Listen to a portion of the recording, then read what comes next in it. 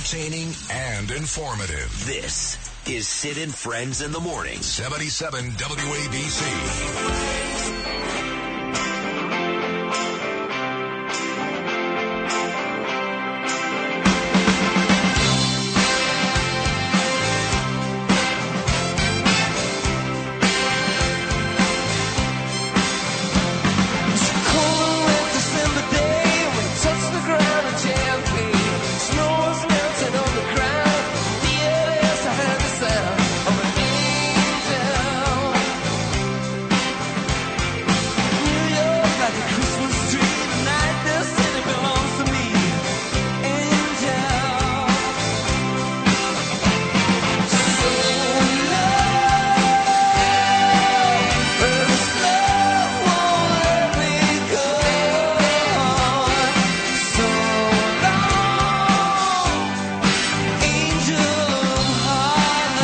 Classic Angel of Harlem at 7:07 on your Wednesday morning. A lot going on today. Tunnel to Towers Wednesday, Ash Wednesday, Valentine's Day Wednesday.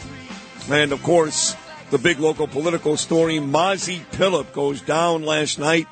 Wasn't even all that close. Tom Suozzi pretty much getting the easy win. And this was, after a really concerted, enthusiastic effort by the guys on Nassau County out there, Joe Cairo, Peter King. You had Curtis Sliwa sitting with me right now out there in Queens trying to get the win. Vicky Palladino out there in Queens trying to get the win. I personally put Mazi Phillip on this show 4 times in an effort to get the win. But if you listen to the first hour, you heard me talk about what I thought were the issues, and that's why I picked against her twice in the last 4 days. And then you just heard Brian Kilmeade from Fox and Friends, and, of course, right here at 10 o'clock, say the same thing. But Curtis goes out there, and not all of his candidates win, to be honest. Council, he lost a couple of races. But usually if he's out there and he's really enthusiastic, his folks do okay. Not the case here. Curtis, of course, big ratings on the Rip and Weed, noon every weekday afternoon. Big ratings overnights on the weekends, and does not a good job, but a tremendous job with me every weekday morning. I'm lucky to have him. And it's a very simple question, Curtis. What went wrong? Well, you know me now. I got to do a pivot and shift. Yeah, because all of a sudden you were loving King, loving Cairo, loving all those guys who you talked bad about for years. So now that she lost, I had a feeling you were going to pivot and shift. No. It's just on Peter King, who was my brother in solidarity in this battle, no doubt about it. We were side by side.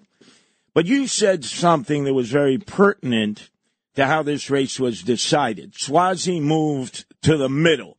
He said, I'm a moderate. He wanted to temporarily close the border. He threw Biden under the bus. I don't want his endorsement, even if he gives it to me. And most importantly, you said the magic words. Tom Suozzi, Major United. Did you not say that? I did say that, yeah. Do you know that half the literature that I got in running around was Peter King's picture on with Tom Suozzi, where Tom Suozzi was saying, see, I reached across the aisle and I worked with Peter King, who, as you know, if he had run, let's just say he had run, he would have won because of his legacy of all the work. So even though it wasn't Peter King himself who agreed to be on the lit drops, it had a major impact, I think, on some because he does have such pull. Yeah. As you know. You may be right, Curtis. No, because he did a pivot and shift. And look, he said, Tom Suozzi, Major United. I worked with Peter King for years. Oh, my God. Which he did. Yeah. So now I got to do a pivot and shift. That's fine. Well, outside of Peter King, Can I just keep it on Peter King? Yeah. Give me the practical reasons why you think she lost. Well, in Queens, where I spend time, a lot of time, in fact, knocked myself out, as you know, the last week, the George Santos issue haunted Mazi and the Republicans because, remember, they said, I know Suozzi, I don't know Mazi. I just don't want to go down that road. And if you remember, in the waning days of the campaign, that's exactly what Team Suozzi did. You know Suozzi, you don't know Mazi, you don't want another Santos. And remember, They had $10 million right out of the box, so they were able to implant that. Not so much in Nassau. I don't think it had an impact in Nassau, but it did in Queens. I can just tell you, I was working the Asian community. I was talking to people everywhere. You saw even Ben's kosher deli, where some of the Altakachas there said, she's too Jewish. I said, well, what do you mean she's too Jewish? The accent, all of a sudden, she's got the Star of David on the red dress. That really bothered me. I brought that up, remember, when I came to honor you at the Fifth Avenue Synagogue on Saturday night. What do you mean you're too Jewish? But I think it was a combination of factors. But ultimately, when all is said and done, I blame the fact that the whole campaign, Tom Swazi, Major Uniter, as he had Peter King on his literature. Peter King is an extraordinarily popular person out there, even with moderate Democrats. Yes, to this day. Yes, he is. This day. Yeah. And I know everybody wants to blame, but hey, in politics, you win, you lose. That's all. I mean, Peter King comes on every Wednesday, and he was due to come on today, and I moved him to Friday. Peter wants to come on. Peter is not afraid to face the music. You should put him on, because I blamed him. I know. We'll do that on Friday, but today I want people to be able to vent.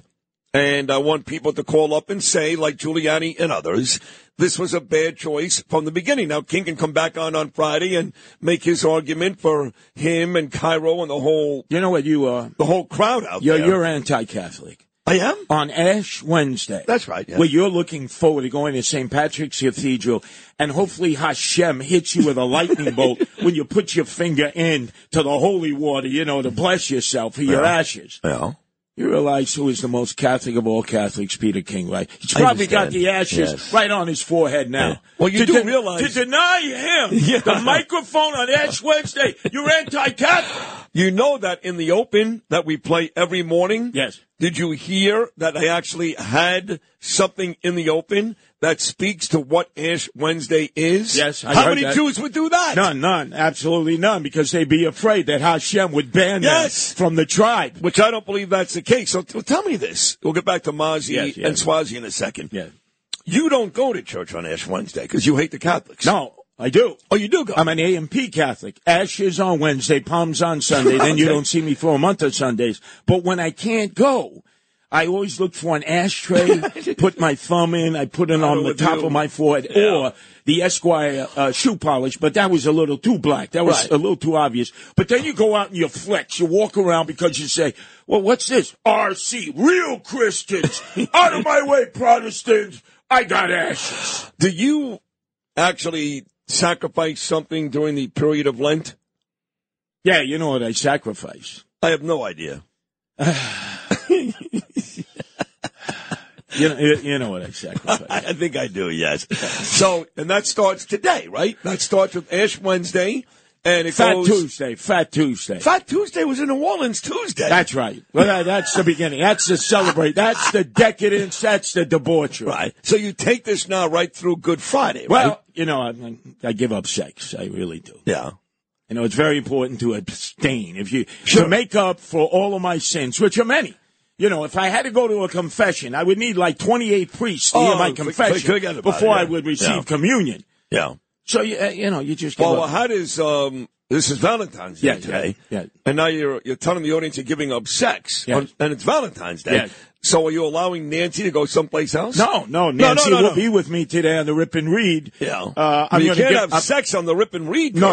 I'm going to give her the red roses, but now she's going to tell me that it adds to global warming and climate change. What? Oh, there's a whole movement out there. Don't get red roses because, they grow it in Peru. They grow it in Kenya. You got to transport it. It adds to the carbon footprint of the world. So I'm ready to give her red roses. She goes, Curtis, come on. You're adding to global warming and climate change. So I got enough problems. You're trying to create more problems in my relationship. You have to abstain. You have to give something up. I'm not going to give up radio. No. My passion. I don't want you to. Okay. Yeah. So what else is there? Here's what you can give up. Because I went for dinner last night. Yes. To ZZ, a very nice place. Oh, my God. Carbone's place. Oh, gee. And it was a great dinner. We had Keith Kantrowitz. You love Keith. We had Michael Kemper. I know you love Mike. We had Big Mark Oranger. We had your father-in-law. What do you call him? No, husband-in-law. Right. David Patterson. Yep, Governor David Patterson, Eleanor Srugo, and her friends. Come on, get to the punchline. I know what you're going to say. The swagger man with no plan, mayor of the illegal aliens, Eric Adams. So I walk over to the mayor. Yes. We were actually sitting at the table next to Kurt Menefee. You know who that is? He hosts the NFL on Fox. I'm going to get to that. I'm going to get to Travis Kelce, Parcells Sims. I'm waiting for that. Right, and to tell this Gavone, Justin Elliott, there is a Kansas City in Kansas, you idiot. He's a moron, but yes. So Menefee sat right next to us, and he does the NFL on Fox on Sundays with Jimmy Johnson and Howie Long and Michael Strahan. And now he has become, over the last month, Rosanna Scotto's partner locally on Good Day New York. So, yes, the mayor shows up. We had a nice dinner together. Did you ask him any questions about the Giants since he claims he's a Giants aficionado? You know what I did? I congratulated the mayor. You know why? For what? For showing up? No. That's funny. Because yesterday, a video surfaced where the day before, the mayor was with a bunch of other folks, people that work with him, and there's a kid a couple of feet away, some snot-nosed kid, who's yelling and screaming, "When are you going to sympathize with the Palestinians? How many Palestinian kids have to die? Blah, blah, blah." And Eric, very calmly, the mayor, walks over to the kid, looks at the kid right in the face and says, "Bring home the hostages," and walked away. It was a great moment. It was a great moment. What does that have to do with our city falling into the abyss, turning it over to the illegal alien criminals? What is wrong with you? The gangbangers running in the streets. I was up on the number 4 train. It was our anniversary last night. The 45th anniversary, Mount Eden. They're looking for 3 thugs who had guns. Gang wars on the number 4 train. And Michael Kemper, did you tell him I'm offering my help? No, I did not. Oh. No, he wanted you to know that on this Valentine's Day, he said, "Please tell Curtis I love him." Michael Kemper, yeah. I don't go that way. I love him, I'm sorry, too. I understand it's politically correct for men to love one another. I respect that. You can do that. But I don't love you, Sid. I don't love men, and I don't love Michael Kemper. But I have offered the Guardian Angels on the number 4 train. That's where we started. The people want us there. We were there late night. I'm telling you. Come on, Sid, make the match. We got to make that happen before the Yankee season starts. Isn't that the train that goes right to Yankee Stadium? So, of course. Did you forget already? You're a Met fan. You only care about the John Rocker Express, the number 7 train. By the way, talking about the Mets, today, as we get ready for the big Super Bowl parade in Kansas City, which we're going to talk about momentarily, today is day 1 of spring training pitchers in Port and catches. St. Lucie for the Mets. By the way, Met baseball, baby. Let's go. You want to talk about male love? If we were in love, who would be the pitcher? Who would be the catcher?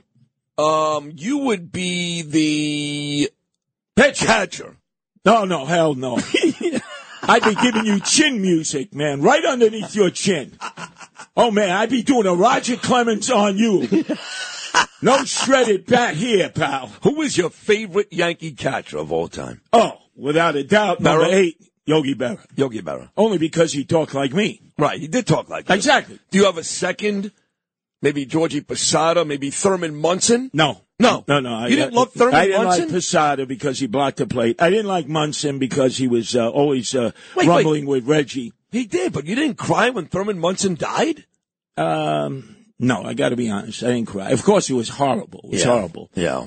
But Elston Howard. I loved Elston Howard. Great, Elston MVP. Howard. Remember, MVP, Elston Howard. And he played left field, too. Yes, he did. As did Yogi Berra. Yes. Remember, 1960, he's looking over the ivy-colored wall as Bill Mazeroski, the Polish hero, hits one over the fence at Forbes Field, and the Pittsburgh Pirates won against the Yankees, as Yogi Berra was also playing left field. I love Yogi And Bill Berra. Mazeroski was about as good as a defensive second baseman as anybody in the history of the game, but couldn't hit his own weight. That one home run you just mentioned, yes, that got Bill Mazeroski into in the that Hall of World Fame. Series, Tony Kubek gets hit by a ground ball, almost killed him, knocked his windpipe out. And by the way, I love Yogi Berra because he owned a bowling alley with Phil Rizzuto, who had alligator arms, in Clifton, New Jersey, outside of Patterson. That's true. I love Yogi Berra. They had to work. They couldn't just live off their salary. So how many days will you go on and on about the fact that Travis Kelce bumped into his coach. Are we past that yet? No. They won the Super Bowl together. No. And I know the parade is today. There'll be drunken debauchery in Kansas City. Yes, Justin Ellick, there are two Kansas Cities. The big one is in Missouri. And if you're a stump jumper across in Kansas, there's little Kansas City, which has a huge crime problem because I was right in the middle of it. Gangbangers everywhere. But let me They got a huge mob in Kansas City, yes. too. Oh, huge. Yeah. The Purple Mob came out of there. Yeah. A lot of your peeps, by the way. Oh, yeah. And let me make mention that I am waiting for the godfather of all sports writers, Phil Mushnick's piece. I got to believe that Phil Mushnick, who lives out in Staten Island, I believe, will drop the bomb on Travis Kelce for not apologizing to America for what he did to Coach Reed. Can you imagine Bill Parcells all of a sudden standing there with the clipboard and Travis Kelce coming up in his face, screaming the F-bomb, bumping him, knocking down his play? Remember when Parcells went off on Phil Simms on the sideline? Monday Night Football. I'll never forget it. They were ahead like it was 17-0. I think it was in Indianapolis. They were playing the Colts. And Phil Simms had basically grounded the ball. Parcells is giving him all kinds of grief on the sideline. Phil gives him grief, and Parcells says, "Don't you tell me what to do." That was a coach with a capital T tough. Do you now forget that? And I love Bill Parcells. I'm a Giant fan my whole life. Well, since I was 7. 1986, did you forget it already, Phil? No, I didn't forget, but I love Bill Parcells. National TV, yeah. Monday Night Football. Yeah, right. But the same coach you're talking about, yes, who yelled at Phil Simms, he actually called him Simms, never Phil. He was the same coach that allowed 56, you may have heard of his name, Lawrence Taylor, sleep in meetings, do whatever he wanted. In other words, if LT walked to the sidelines after the Giants missed a tackle and threw Bill Parcells to the ground, Bill Parcells wouldn't say an effing word. No. Not a word. He threw your friend Joe Theismann that you've had on this show over and over again, not only to the ground, he snapped his leg in half. And that's how LT's legacy became, I, me, huge for all time. You know that. And Bill Parcells, although he tolerated the indiscretions of LT, the cocaine, everything else that went along with it, let's face it, man, what a dynamic duo they were. Of course. So going all the way back, pulling a 360 here to the very beginning of this conversation. No, I don't go that way. I'm sorry. I know you're into flowers and love and all. I will not change my sexuality and give up being a heterosexual. I'm just abstaining during all of Lent, okay? You don't have to give up your sexuality, but you did start off by taking shots at a guy that you kind of was loving just yesterday, Peter King. Pete just sent out something on social media where he basically congratulated Mozzie, said no regrets. She had a great campaign, no regrets. You know, we fought hard, and we lost. You think he really feels that way? No regrets? Remember, at 80 years old, he goes to the gym. He boxes. I know. If you get into the ring, you have to take that attitude. You win, you lose. Somebody knocks your mouth guard out. Somebody knocks you on the ground. You don't get up like a little wuss. You know, like when you used to play, skins in church basketball and Sid would go, foul, foul. And I would say to you, Sid, at the playground, what do you mean foul? Foul? Are you a little wussy? See, Peter King is no wussy. He knows he's going to get back up and fight another day. Except I hope the next time out when Swazi's running, whether it's Mozzie or anyone else. Ain't going to be Mozzie. That Peter King sues Swazi for using his picture on all of his literature. You see, I'm a major uniter. I worked with Peter King in all my years in the House. There were more pictures of Peter King on the literature with Swazi than there was of Tom Swazi. But you see, it's on to the next election. When you're in politics, as I found out, you win some and you lose some. So grow up. You can't be a sore loser out there. In gambling, what do they tell you? If you lose, suck it up. There's a next race, the next game, but don't be a sore loser.